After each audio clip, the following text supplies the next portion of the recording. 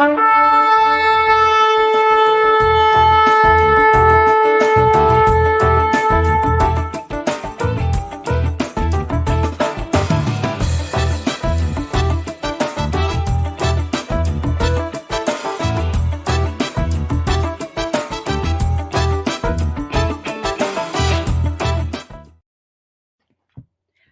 and welcome to the Tell It Like It Is, the Kingdom Way. I'm Apostle Baker J. Baker, who is a doctor in psychology, and I would ask you to invite your friends, push the buttons that you normally do, share this with others, because my baby brother, my only brother, Apostle Calvin Cook, who is a doctor in neology, is on with me, and we were talking about prayer on our last program, and I really believe that that's what he's going to continue on. He is my co-host. We do this program together. So welcome, Apostle Cal. Come on down so we can do what we do. Praise God. I am her co-host. I'm still looking for a contract, and praise God, and with the prayers of the saints and the help and the grace. Well, you have a contract. You have a verbal contract. You know, I need some paper. Okay, well, I'll send you a piece of paper. Actually, I'll give you a piece of paper next time I see you. Okay, talk to us. Where are we going with this today? You can read talked about before if you want. I can't study the tabernacle, and I can't study where I walk in God without the prayer and the proper use of prayer for the instrument called the church. Now, that's why I really want to help you. We're an instrument sent into the earth realm to extend the Father's kingdom. That is our primary purpose. And one of the tools that he gave us was the royal priesthood, an operation of a nation of people who were His sons in the earth realm, praying and propagating the will of God over the planet earth, over all the nations. But when Jesus came on the Mount of Sinai as a Christophany, as he sat down on that mountain, they began to smoke and shake. They said this to the man of God: Moses, go ahead and build this relationship with God, and we'll go to God through you. We don't want a God that could do that. And so they rejected the priesthood. He wasn't done with it yet. So this generation, he says to us in 2 Peter, hey, look, guys, they rejected me. Make sure you don't. As they did in the day of provocation, they rejected me. Now he comes back and says, now you are a royal priesthood in a holy generation, a nation. So he comes back and puts the same ministry in the New Testament church. The born again believers now have been given an opportunity to be a nation of priests to cover the earth until the body of Christ is brought. Listen to me. This word maturation has two different meanings. It doesn't mean just that we grow up. Watch this. But it means all the people that God intended to be in the body are coming into the body because of our ministry. Did you hear what I said? It's not just growing up but bringing everything into the body through the intercessory prayer of the nation of people called the church. And that's why the prayer life has to change from materialism to purpose. And all things work together for those who love God and are called according to the purpose, which for that incense from that altar that had 4 horns on it with blood on each horn, which means that the intercessory prayer work of the royal priesthood will touch the 4 corners of the earth until all the earth. Come on. See, I don't believe all are going to perish. I believe that God don't want none to perish, and more are going to be saved than we think are going to be saved. If the nation of the church answers the call of intercession that God has asked it to respond to, and we're not, we turn God into Santa Claus, and he gonna get me that and call him up on the main line. He ain't on main line, Jesus. Calling him up. He's sitting on the throne of God. He's not on no prison main line. And you don't call him up, and when you haven't even repented from the crime you got you arrested in the first place. No, that's not what we're doing here. This God says, I made you to be the righteousness of God in Christ Jesus, because the kingdom has come, and it's the kingdom of righteousness. And so the people must be just like the kingdom is, so must the people be righteous. And our determination is to see the kingdom of God, his culture, his language, his power, his glory, his majesty come into the earth in his order. Amen. I prayed this again the other day. Lord Jesus, I got some chaos in me. And so I ask now in the name of Jesus that your kingdom would come in that area in my life that's out of balance with you. I want God, let everything in me that's not the will of God for me to act out in this place where I'm called the earth. I want your kingdom out, not just for others, but let the kingdom come in me. And let it come in this conversation I'm going to have with this person over here. And let it come over here in this business transaction. And Lord, by the way, could you come over here in my bank account and let your kingdom come in every aspect of our lives? When our prayer life is in sync with God, then we begin to see a lot of imbalances in our culture and in our churches and in the world around us. They get settled when the kingdom comes. They get brought into balance when the kingdom of God comes on the scene. We see that with Joseph. We see that with Daniel. We see that with certain men of God. When they came on the scene, they changed all the imbalances that were in that culture because of their seated place with God in terms of his will being done. Amen. Now, I think let me see which way you want me to go, which way we're going to go today, I should say, because there's so much in this subject. Let me talk about the horns of the altar. Okay, you can take your time because we're going to be on. I'm not going to church. I get a contract. I told you, I'm look. If the NFL players can get a contract, I can get one. Yeah, but that's non-flying listed.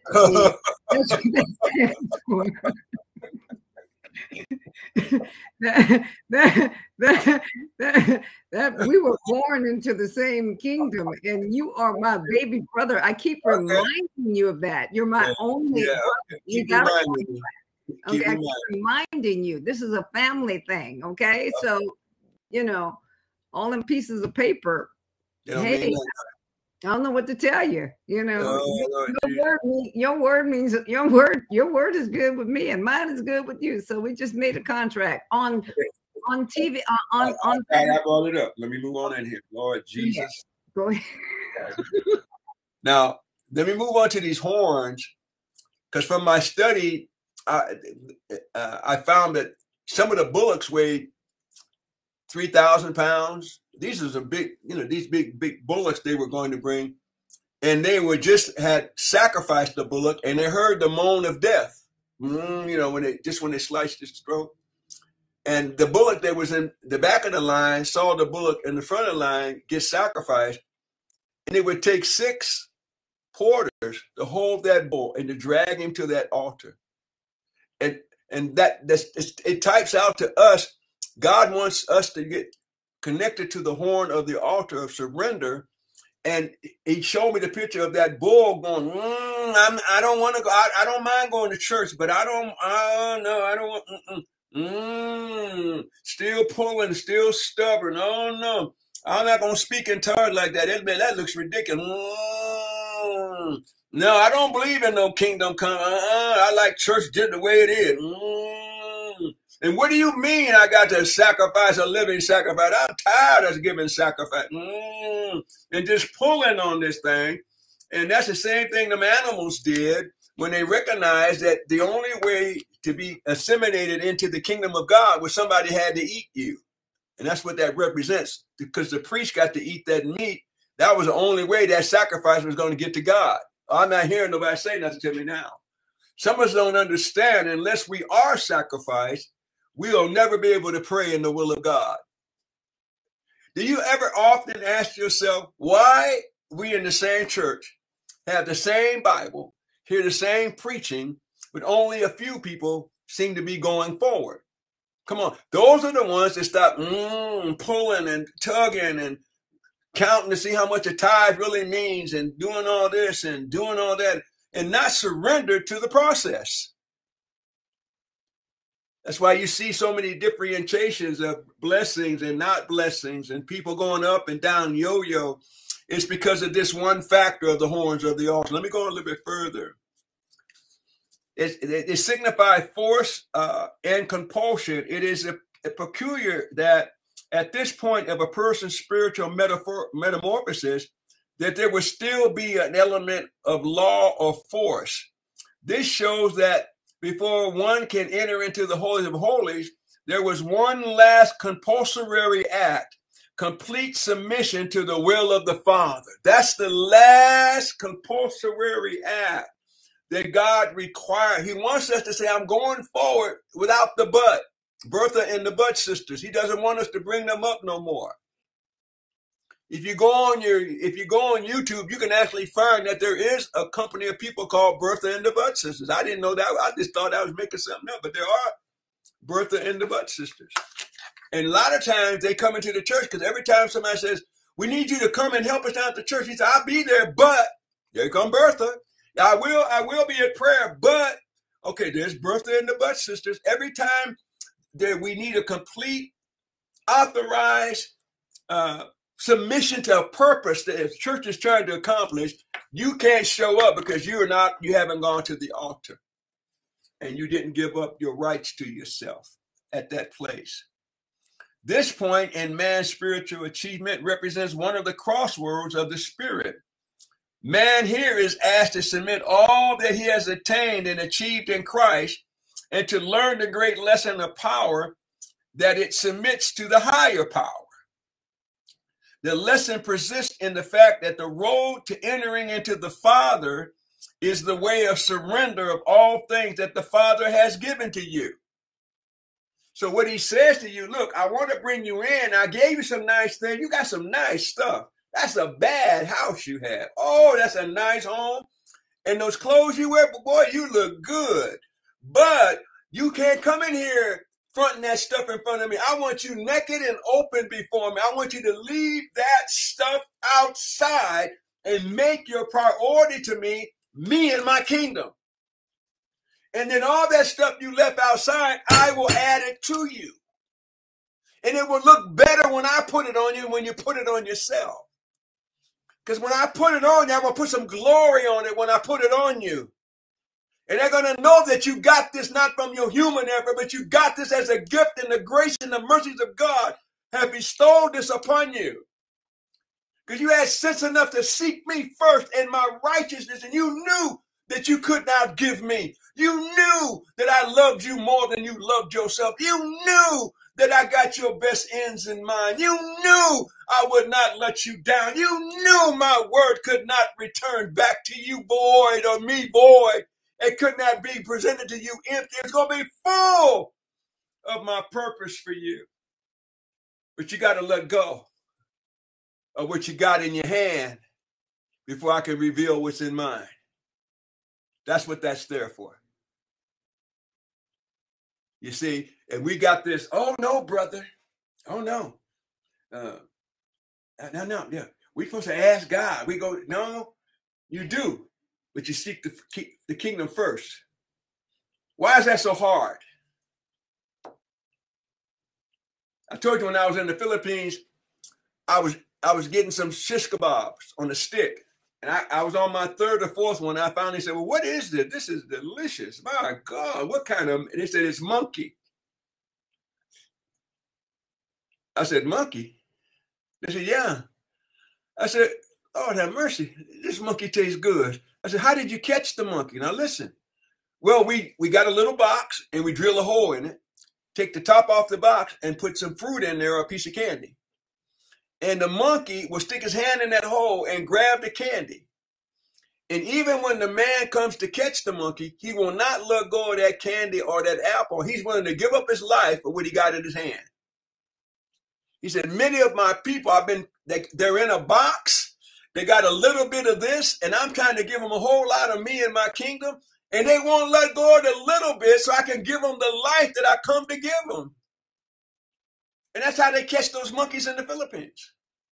And that's how the enemy catches many of us and keeps us with a poverty mentality, with an earthly mentality, with I'm not enough mentality, I'm just a sinner saved by grace mentality.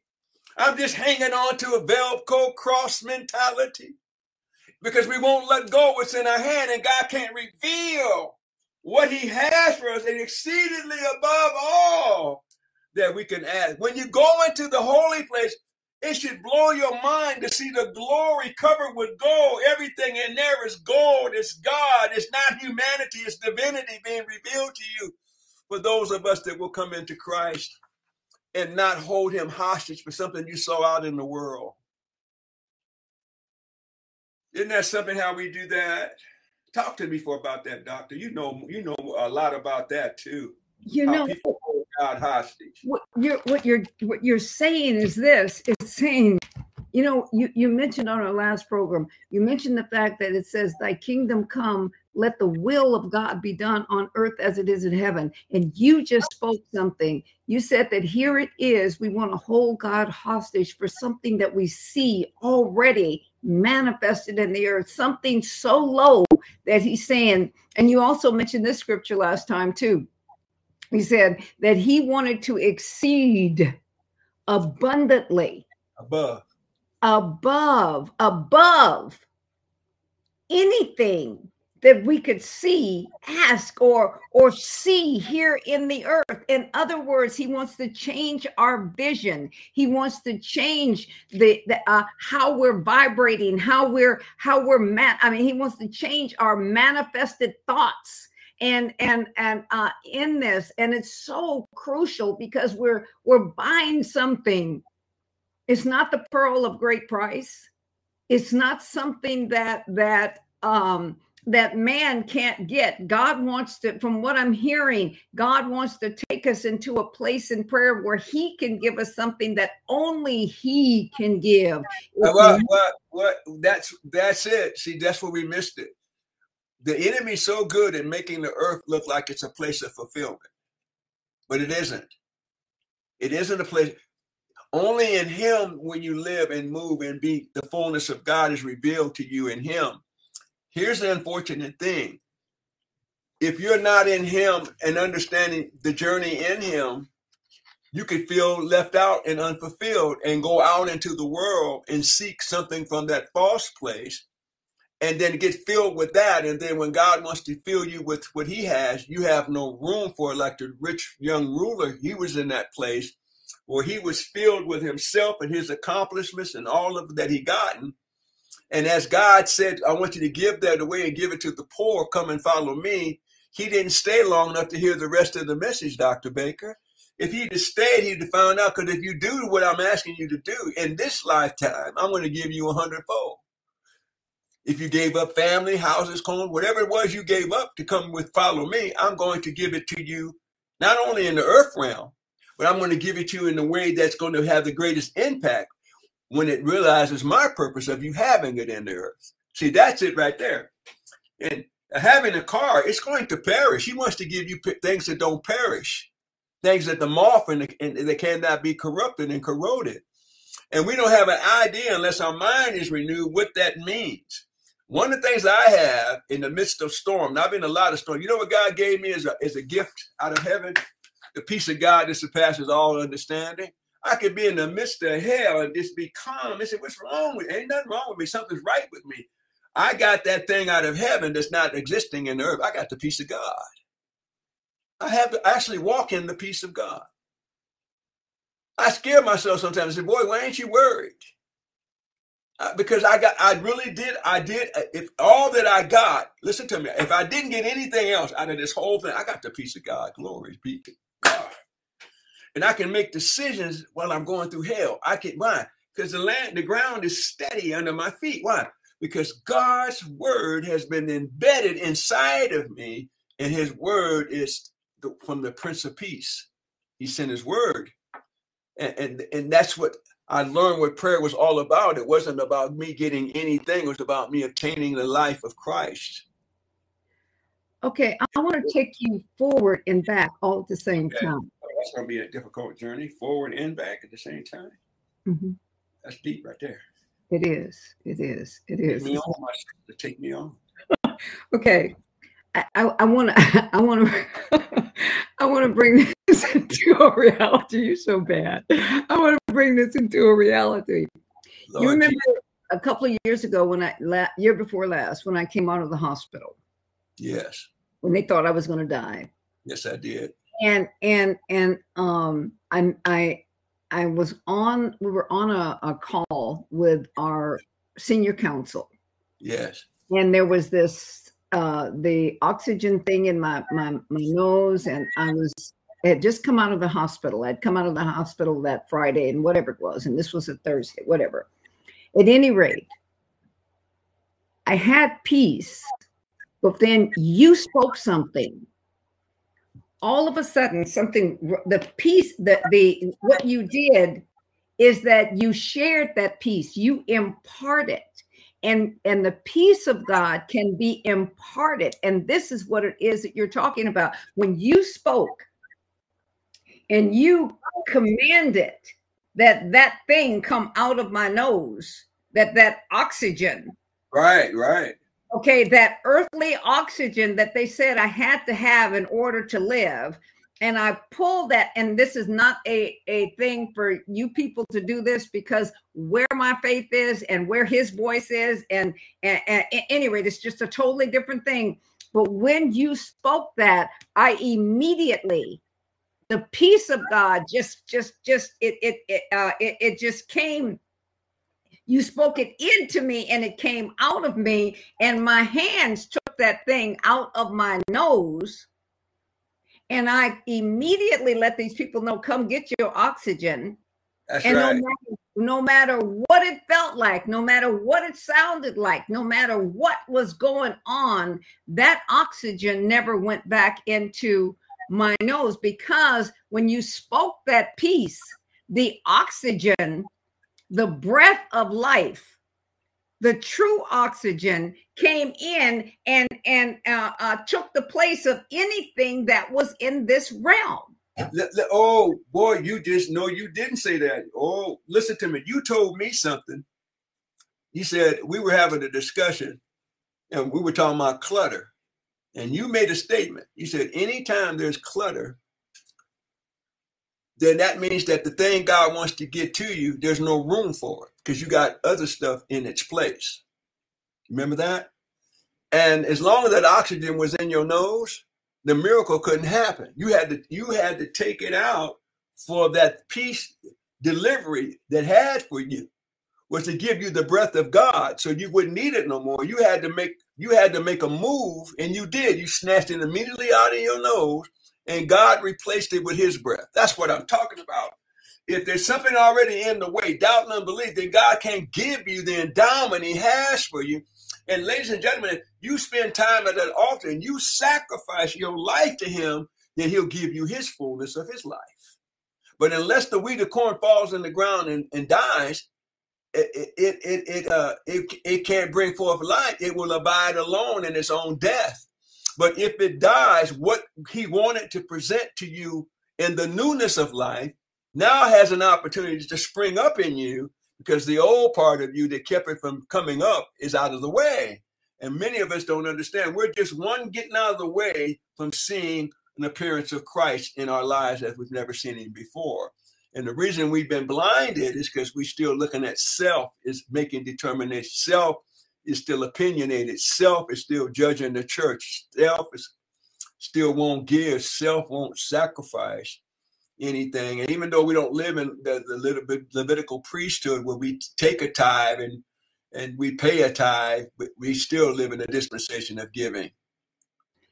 You know, one of the things that people don't understand too, that we have not that we have not presented properly, it wasn't the faith, it wasn't my faith, it was the faith of God that was operating, and the faith that was in you, it spoke into that. That's why God says, no man by the flesh, but by the spirit. But the anger, this is why he says to anger, but sin not. And there was an anger that came up in you that saw your sister in that situation. And even though it was on a Zoom thing. It wasn't you in person. You didn't come over and do whatever it was, but it's a lifestyle. the lifestyle of prayer, the lifestyle of intimacy, the lifestyle of saying, God, this is your life and you still have a purpose for it. We have to understand those things. And my life is not the life that I live for me. Your life is not the life that you live for you. No, I haven't been able to live my life for me for many, many, many, many, many years. And that's why Elder D and I have never prayed for anything for ourselves, and that God has given us everything. I've never prayed for anything for myself. Give me a car, let me get this. I've never done that. It's always been kingdom or the people, intercession. I've been living in a life called reciprocity. I've been living in that principle. My pastor taught me that. Yes. Yeah. I said, Pastor, how'd you get that mansion? He said, I didn't want no mansion, but somebody found out I was feeding the poor. They gave me this mansion. Mm-hmm. Where'd you get that big old thing in your office? And he found out it was worth over $1 million. I said, who gave you that? I don't know. He said, somebody told me that the Lord told him to give it to me. I just set it up here on the shelf. And somebody came in there, was an antique deal. They said, what is that up over there? It was over $1 million. And that he never asked God for anything, but give him, let me hear the cry that nobody else hears. Mm-hmm. Let me reach out to other people that nobody's reached out to me. And give me a heart of love for those who haven't been loved. He said, out of that, God made him rich. You know, that was one thing about Pastor Foreman, you know, that I loved is that he reminded me when he would be worshiping God, he looked like this little baby with him with his high shoes on because he was so short.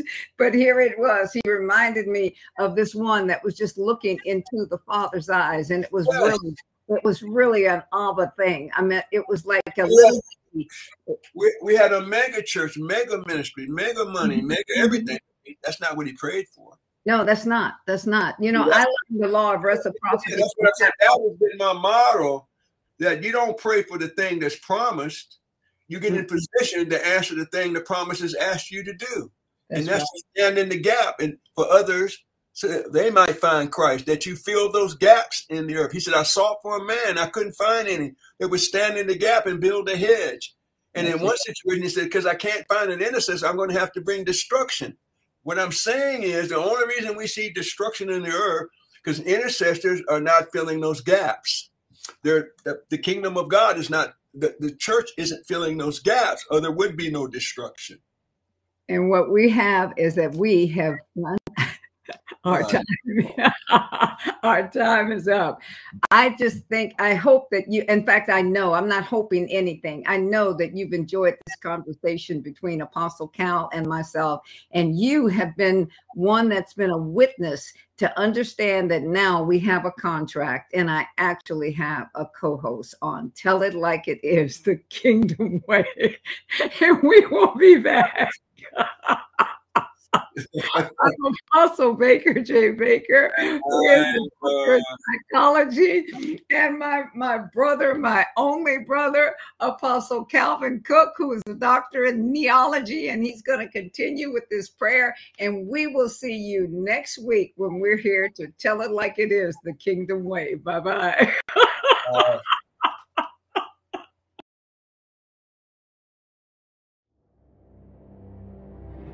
Thank you for watching Kingdom First TV, your station for kingdom inspiration.